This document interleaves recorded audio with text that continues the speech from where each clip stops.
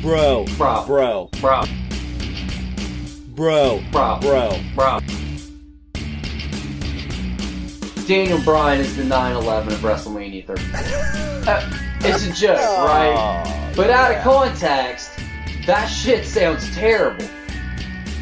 Heel Nakamura is best for business. The Nutcracker Prince or whatever you want to call him. I'm all great. I'm all about That's it. a t-shirt. Well, he was right about this. Well, of course he was, man. He also predicted 3 other things to happen with that same prediction. Like, Bro. Bro. Bro. bro, Bro. bro, Bro. bro. Say hello to the bald guy. And bow down to your king. This is Drive-By. Welcome. I am Mike Marcus. He is Mike Forrest, and we are the Mikes on Mics. How's it going, Mike? I'm freaking tired, man. long time putting in at work. Here's the thing, man. Like, I should have been done early. And what I'm going to complain about is probably stupid. But, like, everybody was done early. My boss comes up to me at the end of the night. He's like, it's like literally like 10 minutes before we're done. He's like, I need you to make these 7 guys stay till 1:30. And I was like, motherfucker. I could leave at 1:30 if these 7 guys don't stay. I'd be gone by 1:30. And so then it's like 1:30. I'm wrapping it all up. I'm like still gonna get out of there at like 1:35, you know. And dude comes in and talks to me and my co-manager for like half an hour about like nothing. And it's like I'm complaining that my boss likes to come bullshit with me and likes me. And I know that there's some people out there that are like, man, I would love for my boss to like me. But like, man, I don't want him to like me, like hang out for an extra half hour like me. But I can't complain. I'm only working a half night tomorrow, so say love Yeah, you. well, take what you can and enjoy the good and the bad, I guess. We had a slow week in wrestling, kinda, I guess. If you follow the Twitterscape, it was a week of hate, and we try not to play into that. But we both had something that we loved, absolutely loved, and that was, I would say, unanimously loved by the world, Mike, in Avengers Endgame. So, we're going to do things a little bit different this week. We're not going to skip back to last week. We didn't have much to talk about, so we're going to go right into it. We're going to hit our normal wrestling topics that we find intriguing to us. In the last part of the show, we're going to talk Avengers Endgame. We feel that there's enough crossover. There's enough of you that are wrestling nerds that are probably, more than likely, comic book nerds. So we're going to do a spoiler edition, warning you now, of Endgame. Repeat that. This is going with like spoilers. Spoilers. Like, I'm talking, we're going to spoil the hell out of this movie. Yeah, and we'll reiterate that before we actually start. So just so you know, if you haven't seen Endgame and you don't want things spoiled, don't listen to the back half of this show. Stop after the Russell talk, and we'll give you plenty of warnings. So, Mike, let's just get right into the wrestling, man. Okay. I want to talk about my new favorite character, Bray Wyatt. Yeah, this was pretty spectacular this week, too. Like, it's been solid 2 weeks in a row. Well, it's, the first episode of Firefly Funhouse, that's a hard thing to say. I think I'd added an L there. Firefly Fun House. Wow. Was super fun, super intriguing, creepy as shit, and kind of just one of those things that left you wanting more and wondering where this was going to go. I happened to hear an interview with the director of this segment and the future segments in this series. His name is Jason Baker. He is a Hollywood type, and I'll just give everybody a little bit of background to this guy. I can't remember where he's from, but he currently resides in Pittsburgh, PA, close to me, which is pretty cool. He works for Tom Savini. If you know who Tom Savini is, I know that you do, Mike. That's dope. Like, this dude works for Tom Savini? That's fucking awesome. Yeah. He started, I learned a lot hearing this interview. Jason Baker started working for Tom Savini Tom Savini is a makeup effects, special effects, creature creator, and you'll kind of understand it more as I explain. He started working with Tom Savini, and Tom Savini started working with... I'm going to tell you who Tom Savini is. Tom Savini is like the Wilt Chamberlain of makeup effects. And I'm saying Wilt Chamberlain because he's comparison. He's not Jordan, you know what I mean? He's not the... Because, I would wager that Greg Nicotero has surpassed him. But... Yeah. Greg Nicotero, by the way, is the guy that does the zombie effects on The Walking Dead. Right. I would wager that Greg Nicotero has surpassed him, but Tom Savini was the first, greatest of all time, like Wilt Chamberlain was. And also, Tom Savini has fucked 10,000 chicks like Wilt Chamberlain. And by fuck 10,000 chicks, I mean he's done every horror franchise, movie, everything ever. Right.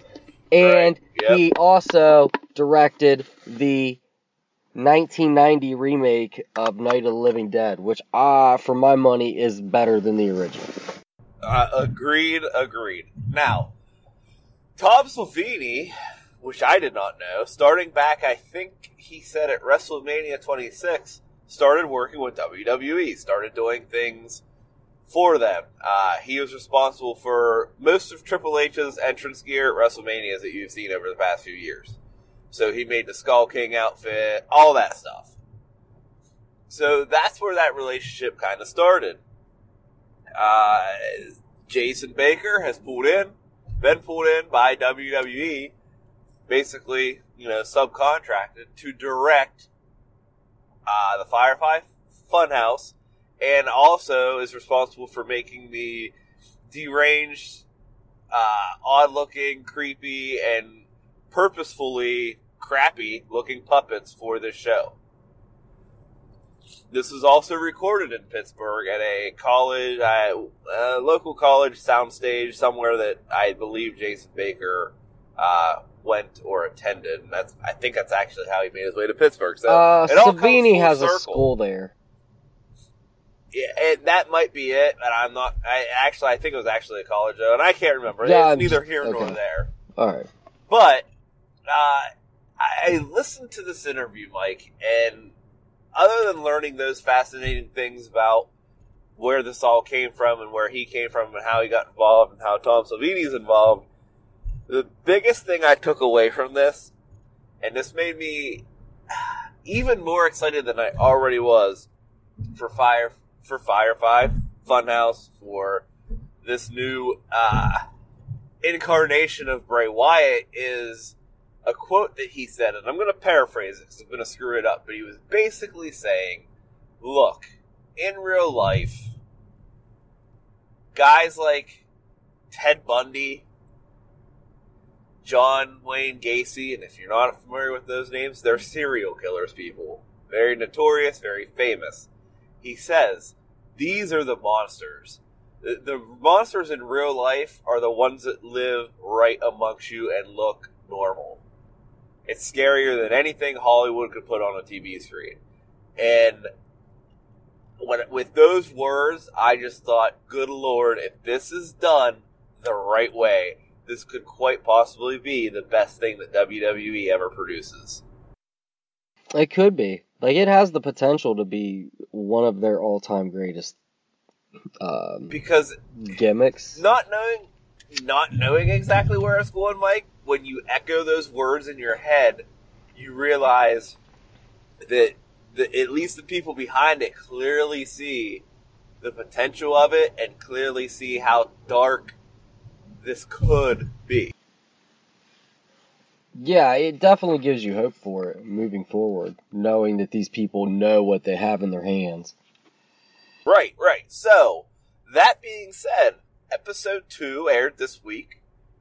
I guess that's what we're saying. I believe they even called it an episode on Monday Night Raw.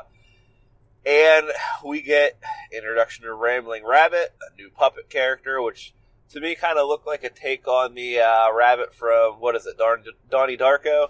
Yeah. And we get a Bray Wyatt who's painting a picture. Happy little bush, but it's a burning building that looks like Sister Abigail inside. I believe that was a metaphor in relation to Randy Orton burning down part of the Wyatt compound. Wouldn't you take that same way, Mike? That's what I assumed it to be. And, Abby is scolding Bray Wyatt for being loud. And they come up with a word of the day in sociopath, which is hilarious. Even Rebby Hardy tweeted a video of her son, Maxwell, saying, "What's the word of the day, Maxwell?" And he says sociopath with a tag on it that says, "Thanks, Bray Wyatt." Hilarious. I love all of this, Mike. I love all of it. My son watched this segment and laughed his ass off, which makes it even fucking creepier. Yeah, I don't know if I'd like that, dude. Keep an eye on that kid. So, I guess what I'm trying to say is it's definitely working for me. Did you enjoy the second episode, and what do you see from here, Mike? I really did enjoy the second episode, and here's the problem with this, the second half of your question here, what do I see from here? This is the problem with it is that for this show, I have to have some kind of, opinion or thought, Right. on where we're gonna go. But as a wrestling fan, as a talking head, I understand my role and what our job is. But as a wrestling fan, I don't really want to think about it. I understand that. Because Mike. you understand. I understand where you're coming from. My fandom for things, Marvel movies, after Infinity War, there were so many theories. So many just ridiculous fan theories.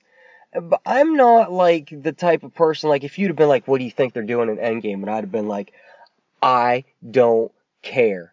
All I know is that it's going to be 3 hours long, and I'm going to love every bit of it. I don't give a shit. I don't care. Same way I have no thoughts on what I wanted Endgame to be. I just wanted it to exist. Right? So, as a fan, I don't really want to think about where they could go from here. But obviously, you just want to enjoy it. Yeah, I just want to enjoy it.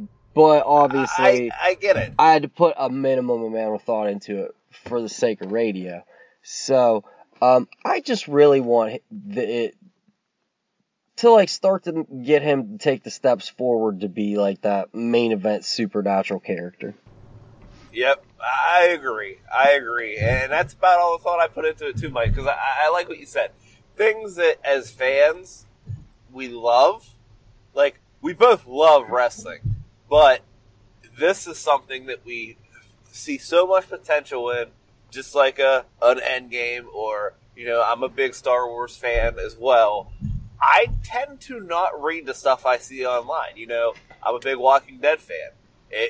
There was one point in time where I followed a spoiler site, and then I was like, why am I doing this? And I unfollowed it, because I don't want to know. I just want to find out in the moment and see where it goes when everyone else is supposed to see where it goes. And just, it makes the enjoyment better. That's why we're going to give spoiler warnings, guys. So, I'm excited for this, and I really don't know, but you're right. This will hopefully, for something that we love, for a character that we both enjoy, even though he hasn't been presented in the best way all the time, I hope this is his path to how do I want to phrase this? To a career and character that in most people's minds will live on forever. Mm-hmm. Maybe not quite Undertaker level, but if possible, yes, and at least nipping on the heels. Yes, agreed. Let's take a quick break, Mike. We got one more topic in wrestling I want to touch on. It's been a hot topic, a hotly viewed item. We're going to talk about the return of Johnny Moxley. Hang tight. We will be right back. Really glad that you're our friend, and this is a friendship that'll never ever end. So by now, Mike, and I already know you've seen it because it's been discussed offline, but a couple million people have seen it now, which hilariously people like to make fun of and say, look, you got more views than Monday Night Raw and SmackDown. Okay, cool. Dean Ambrose tweeted for the first time, I believe, from his WWE Twitter account, a video. And it is basically a hype video, a promo video for the return of his indie wrestling character, Johnny Moxley. A character that many fans kind of praise as the gold standard of, the weird, the kooky, the hardcore, especially of indie wrestling. I'm gonna be fair. I've watched John Moxley stuff. I think it's just Dean Ambrose with a few swear words thrown in there. I could be wrong. It's not like I have years invested in this character, so maybe I'm wrong. But nonetheless, this video has people talking. It's very, very well produced. If you haven't seen it, go watch it. Just search Dean Ambrose Twitter account. Johnny Moxley will come up. And, I guess we should kind of go into what goes on in this video, Mike, and some of the things that people are pointing out of what they may mean or may not mean. Yeah, let's do it. If we must. Okay. So, in this video features Dean Ambrose breaking out of what I took as an asylum, since we always said Ambrose Asylum. Of course, the internet says, well, he's breaking out of prison because WWE is a jail because they hate everybody that works for them. And they're awful, and they handcuff everyone, and this company shouldn't exist, which is, 98% of the internet is speaking this way. He gets out of this asylum, that's what I'm calling it. He is, being chased by people, cops or, guards, whatever you want to say. You see a big Doberman with a chain around his neck running, so everyone says that's him running away from running away from Roman Reigns, because it's the big dog, Like, okay, well, if that is the case, I don't think Dean would throw shade at Roman, because in real life, guys, they are friends. He's in the streets at this point in time. He puts on a very Dean Ambrose looking jacket with a hood, walks through the streets, walks past a sign on a building that has a snake. It says Viper at the top of it, and it has 2 die on the bottom. And those die are set at numbers 2 and 5. So now everybody on the internet said, well, clearly that means he's going to be at Double or Nothing because it's May 25th. I think, clearly it means he's fighting Randy Orton at Double or Nothing. We'll get into that. No one's going to talk about that part of it, Mike. Because that's not the picture that they want to paint for this guy going to AEW. And you see him training in what looks like a boxing ring, real shadowy, doing some, legit wrestling, like amateur wrestling style training and MMA and boxing looking stuff. And I forgot this part, Mike, I apologize. As he escaped the asylum, he ripped some barbed wire off the top of the fence. By the end of the video, the screen's caught up, the focus is on his face. He is wrapping the barbed wire around his hand. Blood is dripping down his arm from the barbed wire, and it says Mox, M-O-X. Since the name's short, clearly it's a WWE production, right? Fire that fucking pigskin, Mox. Yeah! Throw that fucking football, Mox. Yeah, sure. I'm just here to get to the end game. Fair enough. But I still need your opinion. Right off the bat, what did you think of this video? I enjoyed it. I won't lie. I thought it was, I enjoyed what I saw.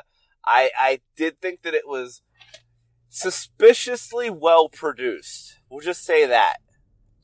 And I still don't know what that means. I got a lot of things in my head about it. I don't know which one's right. I don't know which one's wrong. A lot of them are shots in the dark. But I have 3 options that I'll toss out to you, Mike.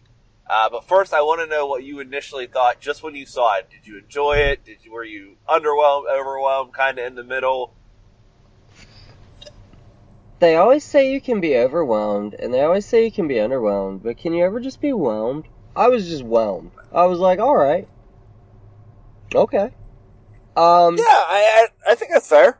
I find Jon Moxley preferable to Dean Ambrose from like 2014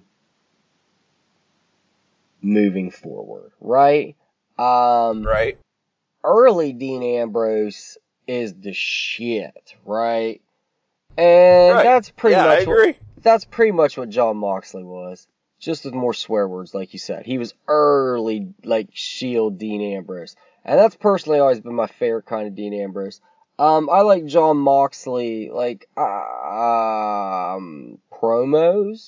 I'm not a fan of Jon Moxley matches necessarily because those were mostly in CZW and were fucking nuts, and I'm not a fan of that type of wrestling. But what I did see of him from, like, other, like, non-insane promotions, I liked his style. It was, like, again, similar to that early Dean Ambrose Shield style, that more, like, Killer Kowalski style, like he was trained, where he would break you down and punish body parts that they just stopped letting him do for some reason. That Dean Ambrose, I really liked that Dean Ambrose. So that's pretty much Jon Moxley. So, like, I'm down for, like, I mean, okay. Go ahead and throw your options out, and we'll discuss them. Because what I'm about to say is probably gonna be just, like, your options. So go ahead. Okay, so here's the only thing that I can think. There's three options with this video, and I don't honestly know which one is more likely. So we can discuss that as well. Maybe you'll have an opinion on this. First option Maybe I will. This was Dean Ambrose, John Good, spending his money, which it's reported he does not like to do, for what looks like would be a very expensive, well-produced promo video to get him work on the indies. Something he doesn't need to do because he comes from WWE. Right, we're going to set that one way off to the side, and we're going to put it in the not even considering pile. Okay, so second option. This is AEW. It's got production, it's got sleekness to it. Not that they've done highly produced things. Most of their thing, I guess the Goldust announcement was pretty well produced, but didn't have a lot of, what do I want to say, Hollywood-esque theme. It had more of a very well-done documentary theme to it, not so much a Hollywood feel, which just had a straight Hollywood feel. And I also throw out the question is, I'm not quite sure. I've heard different opinions on this. I've heard his contract ran out, so he can do whatever he wants. And I've heard, no, they still put a 90-day no-complete clause in contracts, even when they run out, because it's the Rick Rude rule. So I don't know which is true, which makes me question the AEW thing. Also, if this was AEW, how do they not take credit for it? Immediately, right? So that's option 2. Okay, let me go into option 3 and then we'll discuss all of them. Option 3 is maybe, when I say it, the option you're just going to be like, Mike, shut your fucking mouth, you're an idiot. Option 3 is, Dean Ambrose either really wanted to leave or it was all work, either way, but for whatever reason, WWE decided the best thing to do is to repackage this guy like he didn't exist, to make him happy, to bring him back under a different name, and let him do whatever the hell he wants. And they produced this thing, they released it, they had him release it, quote unquote, and they're gonna just let it play out as it plays out.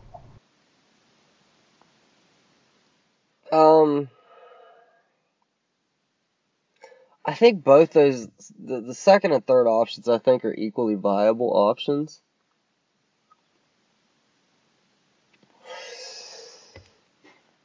And,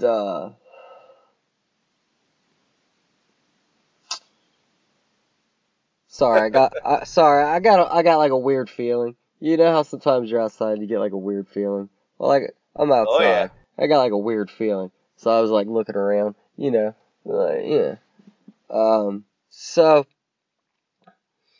I think the second and third option. Let's not hear your unfortunate murder on air, Mike. I think though, if I have to be murdered, this is kind of the way to do it, right? And here's the thing, Mike. Like, should I get murdered on air? Don't sugarcoat it, man. Play the fucking footage. Like, air that shit, man. Fucking air that would shit. do for our numbers, Mike? Oh I'll my replay God, that shit dude. over and over. Air that shit. Play it every episode. It'll be in the opening bumper. What are you talking about? I'll be like, use that shit. Like, and it's being said right now. And also play this part. Like, should I ever, dude, I'm not saying I'm going to get murdered tonight, But if I get murdered 6 months from now, we always have this. Where you were like, we do. He said it was cool 6 months ago. And listen, people, I'm not going to change my mind on this.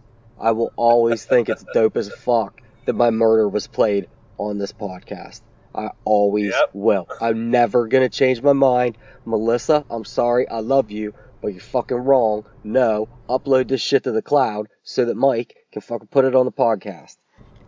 There we go. Okay, so back to these. Okay, so Yes. I think that the second and third options are equally viable. I really don't think the third one's crazy like you thought I was going to. Like, I think they're equally viable because WWE's doing weird shit right now, right? They got Tom Savini's, like, apprentice, directing Bray Wyatt. They've got Dana Warrior on creative. Kofi Kingston is champion. Like, cats and Becky's dogs. a double champ and calling herself Becky Two Belts. Yeah, cats and dogs are friends. Mass hysteria. So, okay, so here's my thinking on each of them. Option number 2 is AEW. One, nothing AEW has produced up to this point shows us that they have the mastery of shooting a promotional video on this level. There's just, I'm sorry, all due respect to AEW, I'm a fan, but nothing they have done to this point shows us that they have any kind of, like, production department of this quality. With that said, I wouldn't mind seeing John, look, okay, from the way Chris Jericho acts, I'm going to assume a little bit of swearing is going to be okay, right? Right. So right. I would like to see John Moxley, and AEW's not going to be CZW. You know what I mean? They're obviously they got Joey Janela. They're going to have some out there matches, right? But John Moxley is a top guy, right? So you're going to see him against Kenny Omega, Cody, Hangman Page, Pac. Those guys are who Chris Jericho. They probably won't put him even against Chris Jericho. That's too WWE, right? So those are the types of guys you're going to see him competing against. So it's going to be a faster paced, more athletic indie style, but it's not going to rely on the gimmick bullshit of CZW. So I would like to see what he could do in that kind of environment. Option three is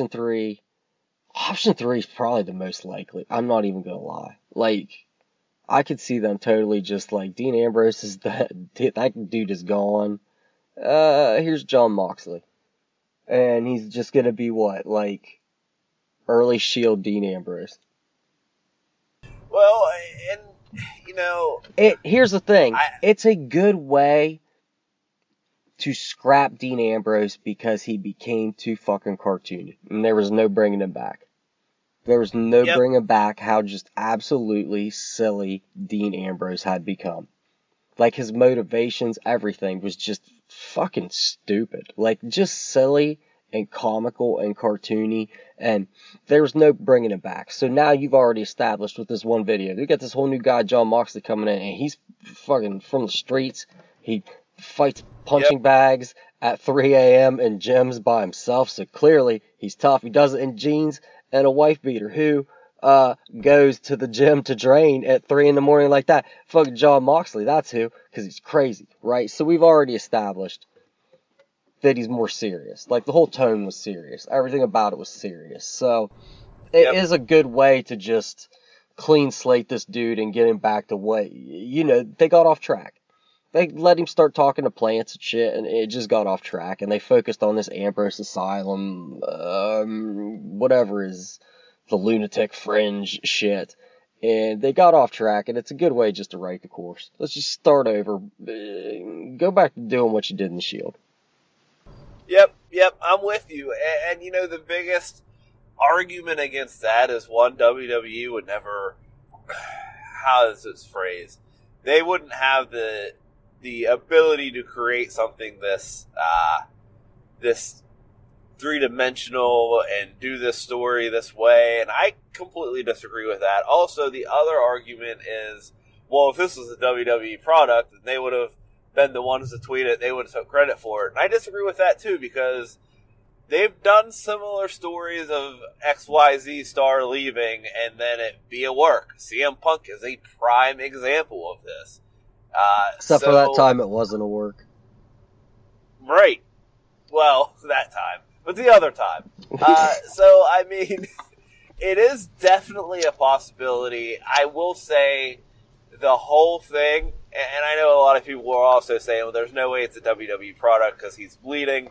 Guys, it's a little bit of blood from the hand. Don't act like WWE just is so anti-blood that they never even show it on screen, because they do. And when it works for them, they use it to their advantage. You know what I mean? They do what they need to do to display it. So it's all highly possible. I think all three scenarios are likely. I think the first one is the least likely because it's money out of his pocket. He doesn't need it.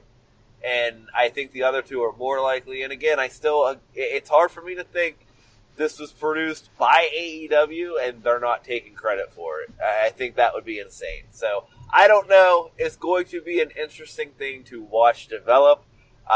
Before we wrap this segment up, I will leave you with this.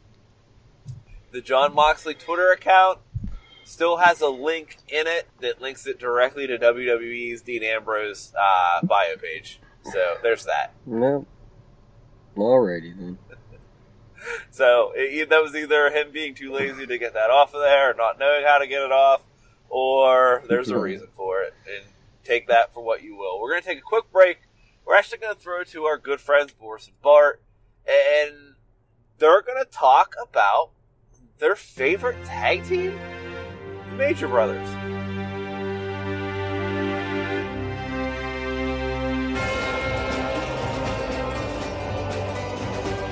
It's Boris and Bart on a super short report. That's right, guys. So, we have a special super short report this week. We're going to talk about the tag team champions of the world, Ryder and Hawkins, the Raw tag team champions. That is right. They are wonderful. I love them. They are fantastic stars. Oh, yeah? You love them? They're great, huh? That is right. They are fantastic. The Ryder, he looks like a real wrestler. He does fantastic moves. Yeah, he does. He looks like a wrestler. Superstar, Boris. Wow, I missed one. Crap. That is right. I slipped that one by, you jerk.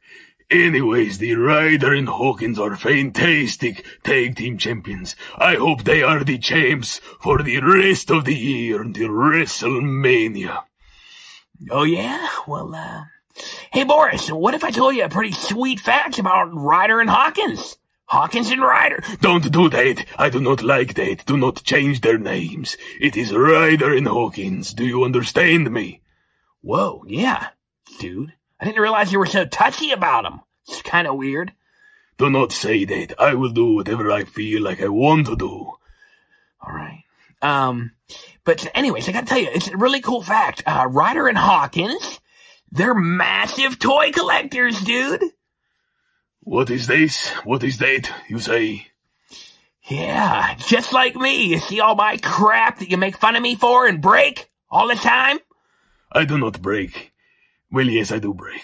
That is right. Dude, it's not funny. That stuff is like worth tons of money. And you snap off heads and you throw them at me. You think it's cool. Dude, it's not funny. All right? I can't. That is funny. That is very funny. I hit you in the face with one of the heads. Oh, dude, shut up. You cried like a girl. All right.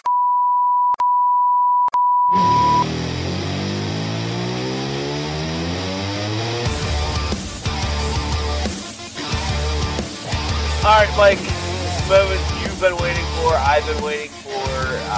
We waited for, 10, 11 years for this, and I'll just say this right now so no one can be missed.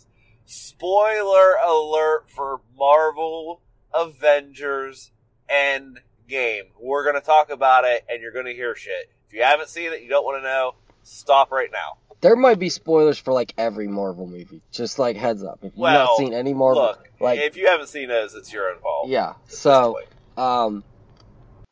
look, like I'm just gonna talk about the story, and we're just gonna like break it down and go through like our moments, right? Okay. Yeah. I'm like literally gonna spoil every moment of this fucking movie in the next half hour or so. Let's do it. I'm ready. Let's do it. So the movie opens right with Hawkeye. This is like you open, it's Hawkeye, and he's with his family. He's got his daughter there, his two boys, his wife, Linda Cardellini. Underrated smoke show, by the way, Linda Cardellini. So, so he's like teaching his daughter how to shoot, and he calls her. He's like, "Oh, little Hawkeye here."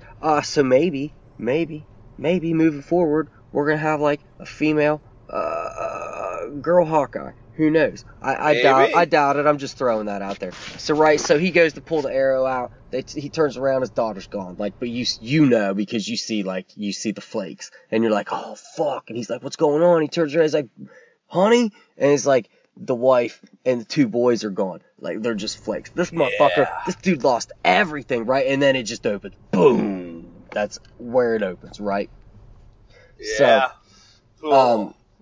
And it immediately hits you, right? It immediately hits you. So, like, you're like, right away, like, oh, fuck, this shit ain't playing around, son. Like, I'm already crying in the theater by this point. Like, it's no shit. We're standing in line to get tickets because my local theater, they were fucking slick. They were like, we're not selling tickets. The show was at 3:30. They're like, we're not selling tickets until 3. So I got there at 2:45. It wasn't a big line. They started selling tickets a little bit early. But as the line started to move, I looked at my wife and I was like, I'm about to start crying right now. And she was like, it's too early for you to start crying. And I was like, okay.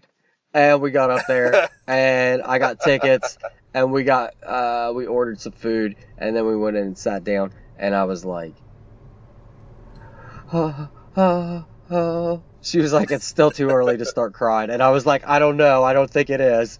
And then as soon as that scene, started, it hit, and I was like already in tears, and then the Marvel logo comes up. I've seen this movie twice now, by the way.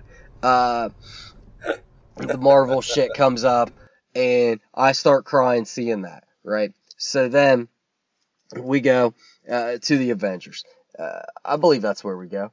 Yeah, we go to the Avengers, right? The remaining Avengers, and they're all hanging out. And they're like, Tony Stark's in space, right? Tony Stark's in space. Okay, yeah. It's him. The scene from the trailer, yes. The infamous scene from the trailer. Tony Stark is hanging out in space. He's like, and it's him and, help me out, Nebula. So it's him and Nebula. They're the ones that were left on the planet, out in space. They've got a ship and they're just adrift in space. And he's leaving a message to Pepper. He's like, yo, I love you. And he says that they've been there 22 days, right? So he's like, look, I think this is like, I'm just going to get some sleep and I'm probably going to die tomorrow. It is what it is. They're running out of oxygen if you're counting. And so he goes to sleep, and as he's closing his eyes, this light shines bright on him, and he looks up, and it is Carol Danvers, Miss Marvel. And she hauls them back to Earth. So Tony, he's all like frail and distraught, you know what I mean? He's just starving for 22 days and shit. But like, so it's all the Avengers, and Tony's kind of pissed. He's like, fuck you, Cap, you motherfucker. You weren't there on the planet. You weren't there helping. And he's like, what are you talking about? I was here on Earth. We lost. Like, chill. Like, don't yell at me. So, Captain Marvel, she's like, yo, I'm going to go kill Thanos. I think I know where he is. Or she's like, I'm gonna go find him, and Nebula's like, yo, I know where he is. He says he was gonna, like, I always would say to him, when the work is done, where are we gonna go? And he'd be like, yo, we're going to the garden. So they search, and they find an identical power surge, or power, not surge, but identical, power, output the same as when he did the snap, right? So they're like, that's gotta be them. We gotta go there. And it's this planet, this beautiful planet. The planet he goes to at the end of fucking Infinity War. You people have seen the planet, right? So they go there, and I'm talking, we're still like within the first 10 minutes of the movie. They go there, he's all like tore up, he's all like, the Infinity Gauntlet is like melted to his hand, and his whole like arm is burnt in the side of his face. Like, he's really fucked up. That snap like fucked his shit up, right? Like, he's a mess. So the Avengers show up, and they're like, yo, give us the stones so we can fix things. And he's like, I don't have the stones. And they're like, no, we know you have the stones. That's how we found you. And he's like, no, see, what I did was, the last time I used the stones was, I used the stones to make the stones just be done. I destroyed the stones by using the stones. Just like, so now you can't undo what I did. And he says, I am inevitable. And then Thor chops his head off. And it's 10 minutes into the movie, and you're like, what the fuck? We're 10 minutes into the fucking what? Wait, no, whoa. So what is happening now? And then it comes up, it's like, 5 years later. And you're like, holy shit. They're not playing games. Like, this is the real deal. This has happened. So it's 5 years later, and Steve Rogers is now, he's back with his little, the little group that from what movie was it? Civil War. Civil War, yeah. So he would go and talk to like the veterans group, right? And so he's back with that group, and they're doing like counseling now, or like grief counseling over like people leaving. And he's like, you just got to keep moving forward, right? And it shows. Black Widow, and she's out there like running the Avengers. She's basically like team captain out there, like making sure people are here and there. She's doing liaisons. It shows Carol Danvers. She's talking with people like on holograms. And Carol Danvers, she's like out in space running shit. She's got short hair now. Rocket's there, and it's like him and Nebula are like out in space, like handling shit too. She's talking to Okoye from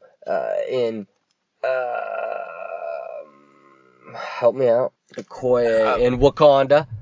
And yes. So she's liaisoning with everybody, but she keeps hearing these like stories about like some like masked man going in and murdering like large groups of mafia and shit. She's like, I gotta find, that's Clint, I know it, I gotta find Clint. Tony Stark, we'll get to that in a little bit, right? Tony Stark. So Ant-Man. So there, like, it shows his van is in this storage unit, right? And this rat is in the van, and it conveniently runs across the right buttons needed to be pushed. For the van to kick itself back on and shoot him out of, because if you've seen Ant-Man and the Wasp, you know that at the end, he goes into, what's the microverse in comics? What do they call it on here? The quantum universe. So he goes into this quantum universe, right? And then everyone disappears, so he couldn't get brought back. So he comes back. To him, he's been gone 5 hours, but it's now 5 years. Which works out because it was Paul Rudd playing him, and Paul Rudd doesn't age. So it makes sense that he still looks the same as he did 5 years ago, right? Right. So he shows up and he's like, oh, what the fuck? Like, he doesn't even know what's happened, so he's got to find out, and he's looking for information. And then he goes and he sees a monument, and he's like, oh my God, I hope my daughter's name isn't on here. No, I hope my daughter's name. He sees that his name is on there, and he's like mind blown, like, oh, they think that I was one of them. So he goes to I would assume his ex-wife's house, and finds his daughter, and his daughter's there, and she's 5 years older. Like, she's not like that little like 11, 12-year-old girl. Now she's like 15, 16 years old. And he's just like... So, they don't really play into that too much, but you can tell he's, like, kind of, like, taken back by it. And she recognizes him, and they start crying. They have a nice moment. That is beautiful. Yep. So, he goes to the Avengers. While he's at the Avengers, he says, hey, I think I have a way to go back in time. We can use these Pym particles, and we can go back, and we can get the Infinity Stones. And they're like, okay, that's dope, but, like, we need someone smart. So, they go to a log cabin out by a nice lake. Tony Stark's, if you're a fan of Key and Peele, and you know that little skit they do. Tony Stark's is now a dad. Tony Stark's has, like, a 4-year-old daughter, and he is now a dad, and he has this kid, and they're like, look, we think we can go back in time. We think we got a way to do it. We just need you to, like, run the numbers. Can you crunch the numbers? And he's basically like, no, I cannot, my good sir. I cannot crunch these numbers. So they leave. And meanwhile, Tony, of course, being Tony, goes and crunches those numbers. And it's a really cute scene, like, where it happens and he's, like, mind blown by it. And he goes to Pepper and they're talking and she's like, oh yeah, we're having blah, blah, blah, blah, blah. And he's like, oh yeah, tell me about it. She's like, blah, blah, blah. And he's like, by the way, I did it. And she's like, you did what? And he's like, I'll solve time travel. I figured it out. And she's like, oh, you did? He's like, yeah, I figured it out.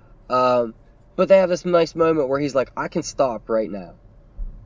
Like, we got really lucky, you and I. We both made it through. We've got this beautiful daughter. I can stop right now if you tell me to.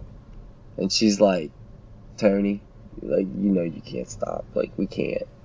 Just because we got it good, we, like, have to try. So... Oh, man, that hits right now. Whew. Meanwhile,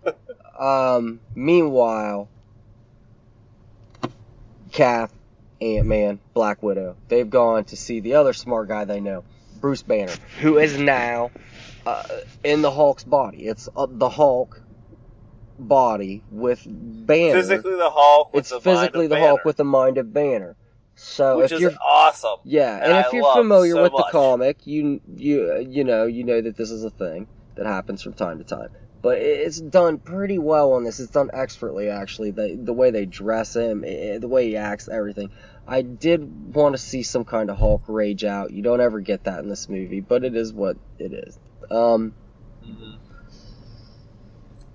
So he's trying to figure it out. They don't really have it down yet. Tony Stark shows up and he's like, look, we can do this, but he's like, we need to make it so that everything stays the same it is now. Like, all we're doing is he said, I don't want to change time so that he's like, I can't lose my daughter. I can't lose what I have now. I just want us to, like, if we can snap our fingers, we're just going to bring everyone back to right now. And they're like, yes, that's the plan. Okay, so what they're going to do is, they're going to go back to certain moments in time where they know the Infinity Stones are, which just so happen to be moments throughout the history of the Marvel Cinematic Universe. Conveniently. How beautiful is that, It's Mike? awesome. How beautiful is It's that? awesome, because it's a love letter to this stretch of movies. Yep. I love it. So, the plan for them is, we can't deviate time because we'll create alternate universes. We won't fix things here, we'll create alternate universes. So what they have to do is, they have to go back in time. They have to take... Let me interrupt, too. Yeah. I also loved every single pop culture reference to time travel movies and stories that they literally... I don't even want to say reference. They just said, like, at times, like, well, you've seen this movie, that's how this happens. And they're like, you know, just kind of working in these things that, you know, time travel is such a complicated thing. If it would ever be a real thing, we still would be complicated by it. So I just love how they played on all that. Yes, I really enjoyed, they make like a rundown of time travel movies at a certain point. And time travel movie rules. Yeah, and it is really enjoyable. So, They're like, all right, so we got to take these Infinity Gems or stones. We'll bring them back to the future. We'll use them, and then once we fixed everything, we'll take them back to the exact moment we've taken them from. Nothing will change. Like, all right, that's dope. Okay, cool. So they assign everyone certain places, times they have to go where they know these gems will be. I keep calling them the Infinity Gems, by the way, because that's what they're called in the comics. So it's all fair. We'll start with... Who you want to start with? I mean, we don't have to go that in depth, because I do want to break down some of the other things in this movie. So if you want to kind of just take off to where... So Tony... I would take off to the major scene, which is the reinforcements, but you can go from where you want to go. With the reinforcements?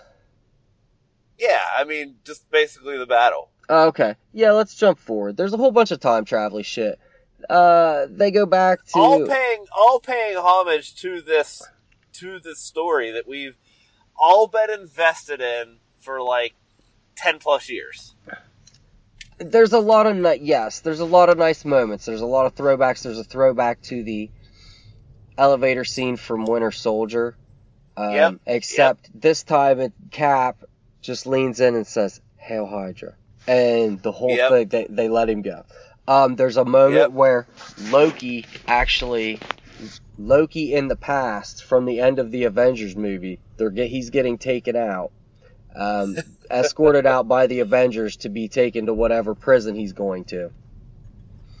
And they're trying to steal the Tesseract, and they knock it over, there's a mass confusion, and Loki gets the Tesseract and disappears. So, Loki is active in the Marvel universe, Marvel Cinematic Universe again, which makes sense since we know that there's going to be a Loki TV series coming to Disney+. Plus. Yep, love it. Love it. There's a lot of nice moments like that. Thor has a nice moment with his mom. They go back to Thor Dark World. That's right. They make you think about Thor Dark World. Who the fuck makes you think about Thor Dark World? This movie made you think about Thor Dark World, where Thor has a nice moment with his mom. Thor! We didn't talk about Thor. Thor's a big fat guy. Thor is the big Lebowski. Yes, Thor looks like the big Lebowski. It's a good comedic moment, but it also shows that this reference. Yes, kinda. It shows that where he is, he's emotionally broken after what's happened to Asgard, to the Earth, his second home. He's an emotionally broken man, and it's a reflection of himself. But it's also used for great comedic effect. He gets Mjolnir back. That's an important moment that we have to mention. He goes back in time and he summons Mjolnir. You can see how happy he is that he's still worthy. And he takes Mjolnir with him as he goes back into the future. So, because he knows he can take Mjolnir back to the past, but he knows he'll need him for the battle. So, I'm just going to flash forward to the battle. So, at this point, the Avengers, they get all the Infinity Stones. They snap to bring everyone back. Hulk does it because they figure he's the only one that can survive it if it tore Thanos up that bad. So the Hulk snaps, and it seems like they brought everyone back. But at this moment, Thanos from the past, he finds out in the past that that he succeeds in the future and that they're plotting to stop him and try and stop that. So he comes to the future. So this is past Thanos from, what are we talking, like Guardians of the Galaxy time? Yeah, I think that's fair. Yeah. So he now knows that he has succeeded, and he's coming to defend that success. He knows he's dead, but he knows he's succeeded, and he's coming to stop them from undoing that. And right as they hit that snap, he just starts raining hellfire down on the Avengers facility, and he comes down with his legions of people. Oh, by the way, he brings Gamora from the past with him. Yep. So Gamora is back. We have a Gamora in play. And she's also a good Gamora. This is right about the time she decided she was thinking about turning on Thanos. old Nebula, who's now a good guy, not old, like present Nebula, who's now on the side of the good, convinces her that she's ready to change her ways. So, Thanos comes down to Earth, and it's the Trinity. It's Captain America, Iron Man, and Thor. And a battle starts, and it's the three of them against Thanos, and Thanos is pummeling them. And at one point, he's got Thor down, and Thor's fighting with Mjolnir and his axe. And at one point, Thor loses Mjolnir, and he's fighting Thanos with just his axe, and Thanos has Thor's axe turned on him, and he's pushing it down into Thor, and it's starting to cut into his armor, and you hear this boom, something thumps Thanos, and you see Thor light up, and he says, I knew it, and you see Mjolnir lift up and fly, and I'm gonna get a little choked up right here. And it's Captain America, and he's holding Mjolnir and his shield. And it's like, it's everything that you, for 11 years you've watched these movies, right? And they hit you with something like this where you're just like, it's everything. It's everything that you could have wanted. It's like a perfect moment for this. And so it's Cap, and he's got Mjolnir in his shield, and he's fighting Thanos one-on-one. And, you know, Cap's doing the best he can, but it's not looking good for Cap. And Thanos has his armies, and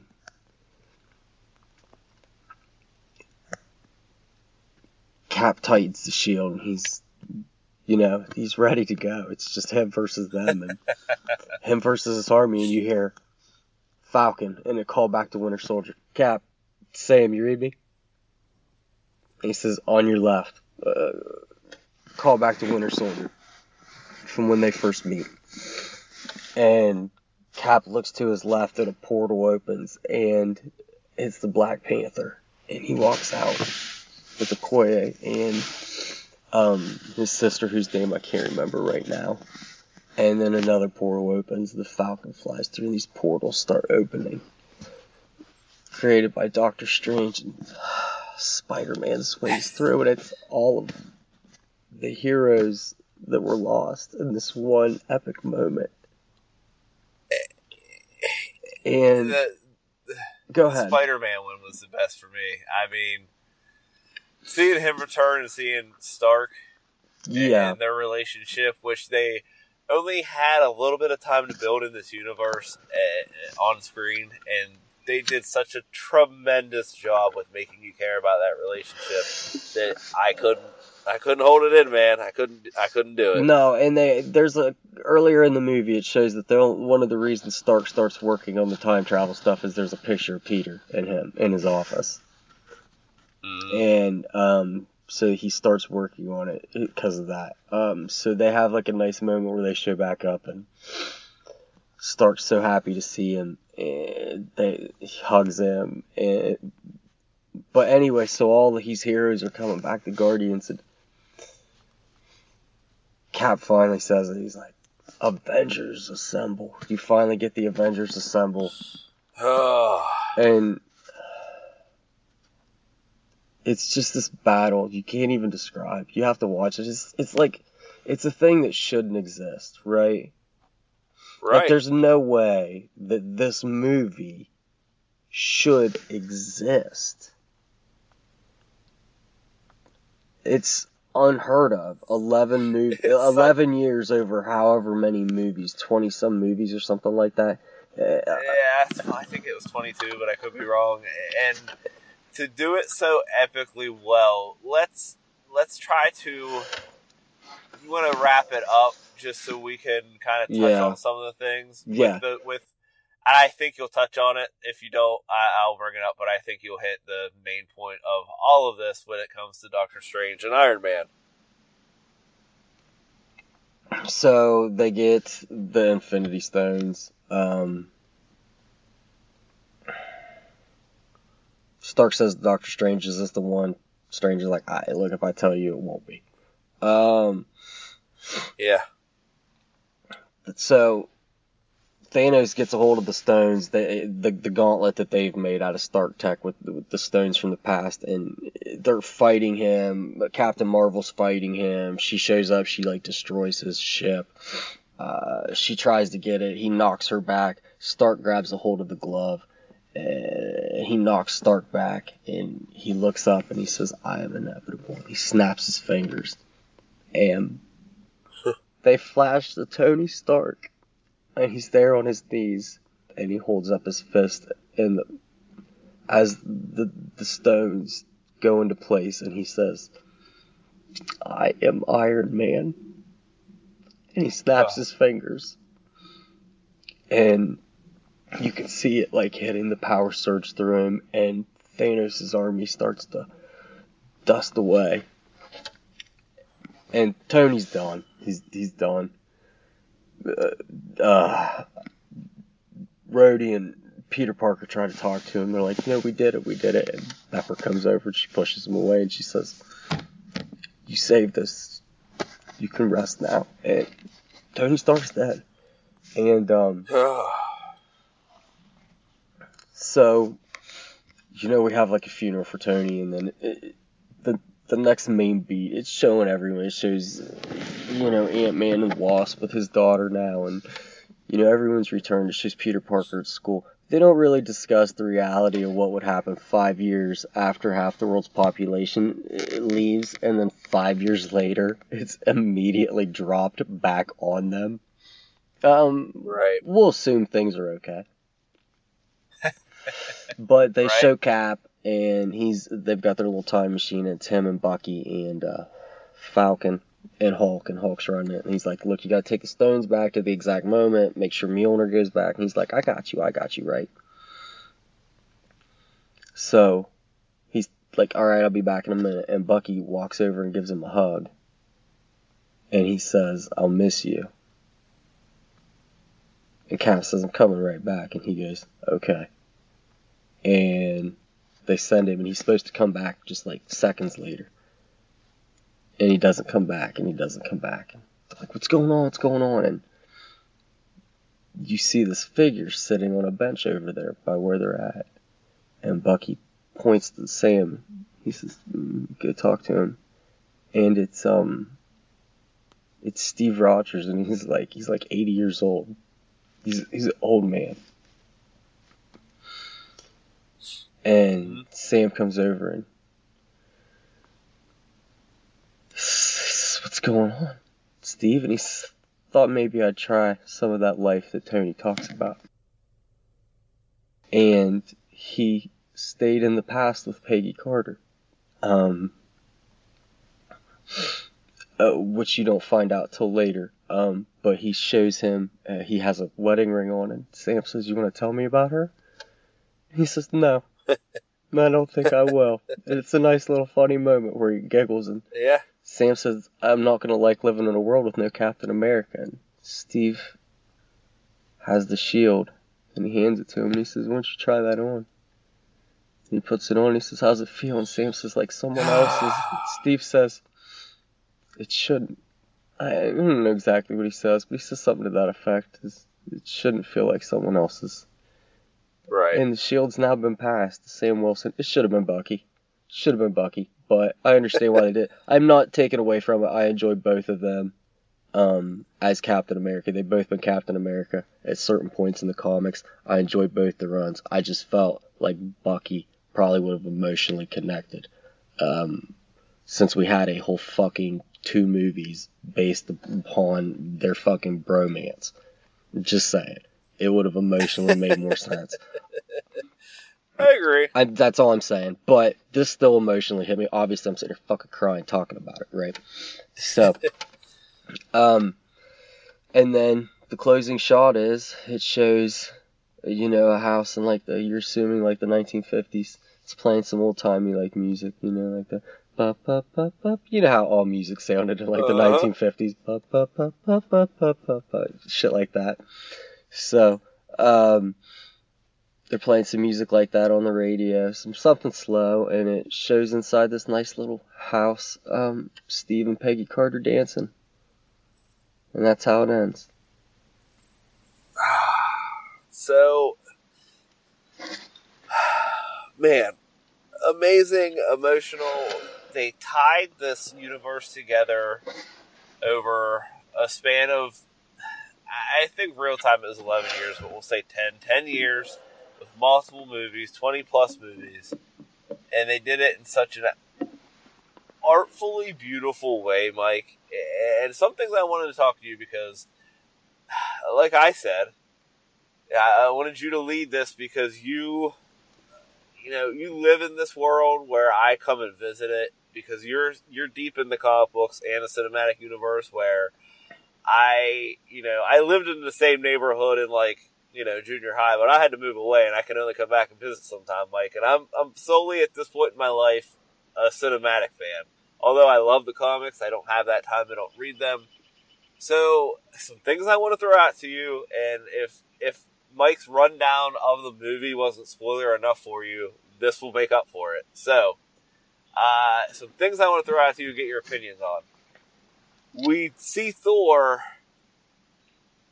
basically say he can't stay in New Asgard, which is, I believe, on Earth, and he basically crowns Valkyrie, their king or queen, and he is next seen with the Guardians of the Galaxy in their spaceship. So, we also see that it appears, because Gamora did not stick around, that Star-Lord is going to look for Gamora. That might be the plot of the next Guardians movie. Are we getting Thor in that cast now? Is that what we're getting? Because if so, I'm all in on that. I think they've really honed in on the fact that Chris Hemsworth is a very funny person. Yes, and he is Thor. Let's say this for one. This version of casting for Marvel they knocked so many of these out of the park. And, I mean, between the three main, Thor, Captain America, and Iron Man, and then you take and you add, I think, the best Spider-Man we've ever had in this new version. Oh my god, I'm missing his name, Mike. Help me out. Tom Holland. Tom Holland, yes. Okay. So good. And I like the original one in the first movie with Tobey Maguire, and that went and did what it did. And I didn't even mind the Andrew Garfield version, but Tom Holland's Peter Parker is, in my opinion, the best Peter Parker ever put on screen. Yeah, I'd agree. I thought Andrew Garfield had an outstanding, Andrew Garfield did an outstanding Spider-Man. His Peter Parker was like, that dude's too fucking dreamy, you know what I mean? Like, he was like cool as fuck. He was like cool as fuck. Yeah. But they were like, he's a nerd. And it's like, no, he's not. He's cool as fuck. Oh, what are you talking about? It was too unbelievable. You know what I mean? Yeah. I didn't care for Tobey Maguire. In hindsight, I don't care much for him, although I still love Spider-Man 2. Yeah, I think that's how I am too, and especially in hindsight. So is that where we're going with this then? Thor's a member of the Guardians of the Galaxy? Because I'm not sure how the story plays out comic book wise, but I love this pairing. Him and Chris Pratt have so much chemistry on screen that it just draws you in. I think that's a brilliant pairing. I think putting him and Chris Pratt together in a movie together, whole movie together, where they're gonna be the stars of it, is, I think it's a pretty genius idea, to be honest with you. It's basically taking your two most charismatic remaining people and moving them to the forefront together. It also, do we really need another Thor solo movie? I mean, if we can just plug and play him like we did Tony Stark, because he said he's open to playing Thor like basically forever.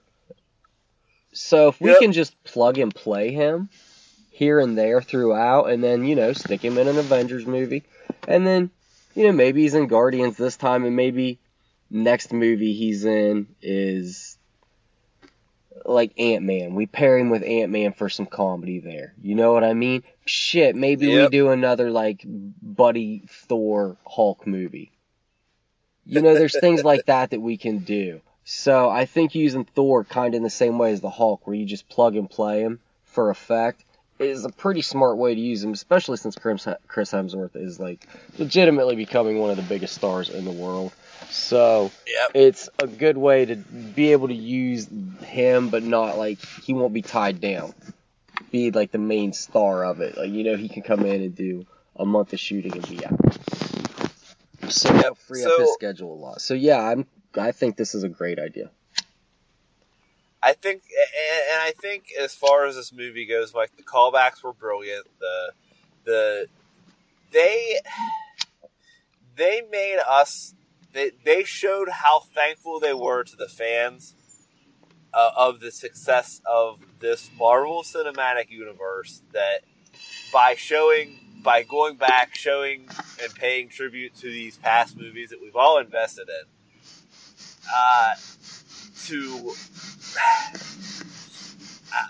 I guess I can't even put into words the way that they did this so brilliantly and brought everything together to say thank you. Because that's what this was. This was a love letter to the fans that this is what you've waited for, and we're going to give you exactly what we think you want. And they nailed it, man. And, I mean, like I said, when the reinforcements came and everyone was snapped back to life, and they start coming through these portals, I literally got goosebumps. This is a 3-hour movie. We took our almost 4-year-old, which I thought was a horrible mistake. The kid watched the entire thing and loved it. Yelled out loud. See, this is getting me emotional. Yelled out loud when Spider-Man came out, because that's his favorite. And when he came through that porthole, my son lost it. It's my favorite, too. So, I mean, just a beautiful movie.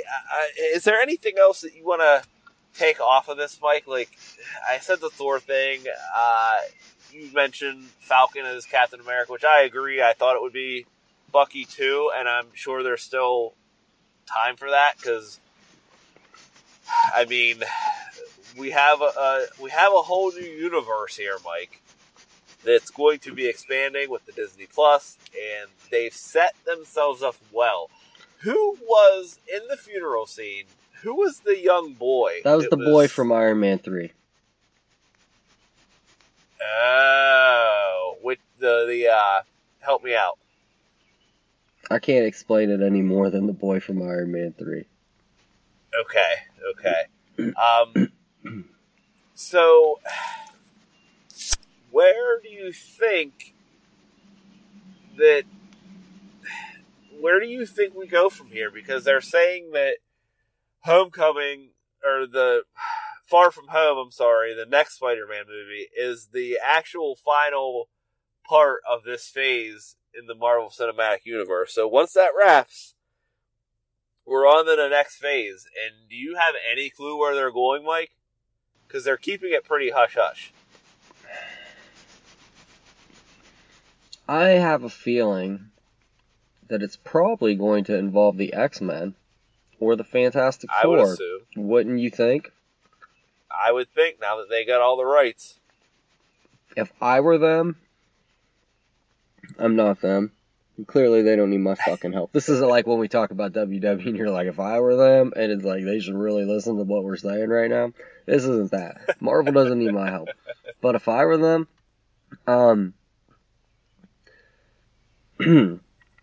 so I would, so you're going to have to set up, like, your next big bad. Who's your next 3 Avenger movie arc bad guy, right? Right. Man, it's like you have Doctor Doom now. Uh-huh. If it were me, I would probably go with Doctor Doom. Although I could also see a world where Galactus, because like how you top Thanos, Galactus. So I would probably focus on one of those two, and then in the meantime, you can have intermediate. You're gonna have to have like your Ultron in there somewhere, your Loki and the Chitauri somewhere in there. Your lesser bad guys to fill the gap. Right. And I've heard rumors, about who they're going to use, Norman Osborn being one of them, doing like an evil Avenger story, like how he came to power running S.H.I.E.L.D. and became the head of S.H.I.E.L.D. and had his own like evil Avenger unit. That's seems like an awful lot of work to put in, So, Annihilus is one I've heard. It makes sense since I believe he started like in the microverse. And now they've got the quantum realm, which is essentially the microverse. So you could open that up for anything really. Who knows what's living in that universe? I would not be surprised if something came from there. But we got a lot of options. But I would assume they're probably going to start focusing on X-Men and Fantastic Four immediately. They've been talking about Eternals. You're going to have to figure out a way to explain mutants. Like that's going to have to happen. So who knows? It's like one of those things I talked about earlier. It's like, I don't know, man. I don't want to think about it. I've got, like other than just like brief, like, I think the X-Men. I don't know how they're going to do it, but because we're 11 years into this universe now, so how are we going to explain mutants just now, or like here? We might have to wait another 11 to see this fully unfold. I guess we'll leave it with this if you have nothing else, Mike. This is a thought that I've had for a while, and this movie confirmed it and actually takes it to another level. But Mike, I know there's kind of this online DC versus Marvel fanboy thing, and I know that you're kind of in the middle because you love both, but you're clearly aware that the Marvel Cinematic Universe is better. I, in my opinion, think that Endgame has set the bar so high, I honestly don't know, unless Marvel does it again, I don't think anything's ever going to come close to the amount of emotional investment and storytelling that this movie was able to pull off. Wouldn't you agree? Yeah, this is next level shit. Like, this movie shouldn't exist. Like, I don't know how much more I can stress that. Like, when you watch this movie, the next time you watch this movie, think about that as you're watching this movie. Like, this movie should not fucking exist. No, you're not wrong. We can wrap it up, Mike. I want to. I'm not gonna lie. We're probably gonna talk about this again next week. I'm sure there's gonna be things I'm gonna realize I wanted to say that I didn't, or that you wanted to say and you didn't. So just bear with us, guys, because we're nerds, and this is the biggest thing to happen in our life, nerd-wise, for a while. Fuck nerd-wise. I don't have children. This is like the biggest thing to happen in my life since I got married. So, thanks for listening with us. Thanks for checking out this part that is a little different than what we do on a normal basis. And we might incorporate some of this from time to time because there's just certain things that we like and we want to talk about, and we're going to do that. But we are, first and foremost, a wrestling show. So, thanks for letting us spread our comic book wings here a little bit. Mike, you have anything else you want to say before we go to wrap us up? Showstopper. Whoopi Goldberg. No, not Whoopi Goldberg. Tina Turner and The Big Show. Tina Turner is playing a dance instructor. The Big Show is playing a former professional athlete who now is exploring his love of the world of dance. And it's Tina Turner, and she now has her greatest challenge as a dance teacher. Can she train a 7-foot-tall, 400-pound former wrestling monster to become a world-class dancer like he secretly always dreamed he could be? Wow. Find out in Showstopper by WWE Studios, coming spring of 2020. one. The movie answer is yes, absolutely she can teach him. The real life answer, nah, it ain't happening. Here's the thing. She teaches him how to be a good dancer, but he's not, like, the best. And that's what, like, the point of the movie, man, is that, like, Okay. you know, okay. like just following your dream sometimes is enough. You know what I mean? Like, he never expected to be the best dancer in the world, but he just wanted to try. He just wanted to dance, man. Motherfucker just wanted to dance. People expected him to be some kind of monster, some giant athlete. Look at his size. But the motherfucker just wanted to dance. He just wanted someone to call him Twinkle Toes once, and they never would. And now they will forever. Guys, I say it every week. It's been real. It's been fun. We will catch you next time. You guys are beautiful. We love you. Have a great week.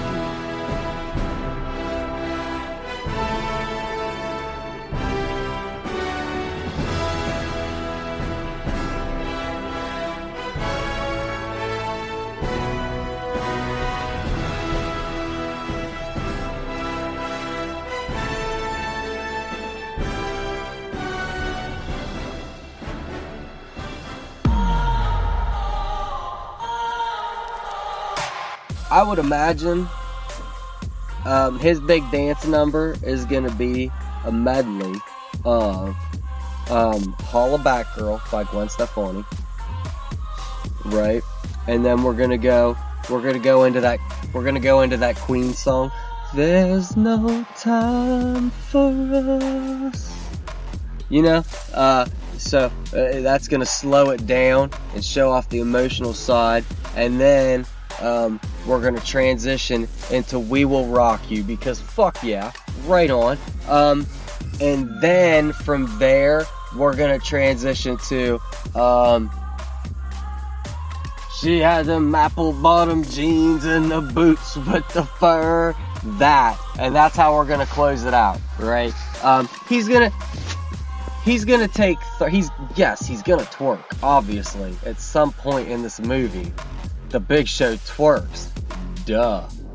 Obviously. There's gonna be like a montage scene. You know, like every movie has a montage where like the dude like gets better. So he's gonna have a montage scene where he's practicing all these various kinds of dances. And it's gonna show him doing like belly dance. And he's gonna be out there like doing like the belly dance shit with like the belly dance ladies.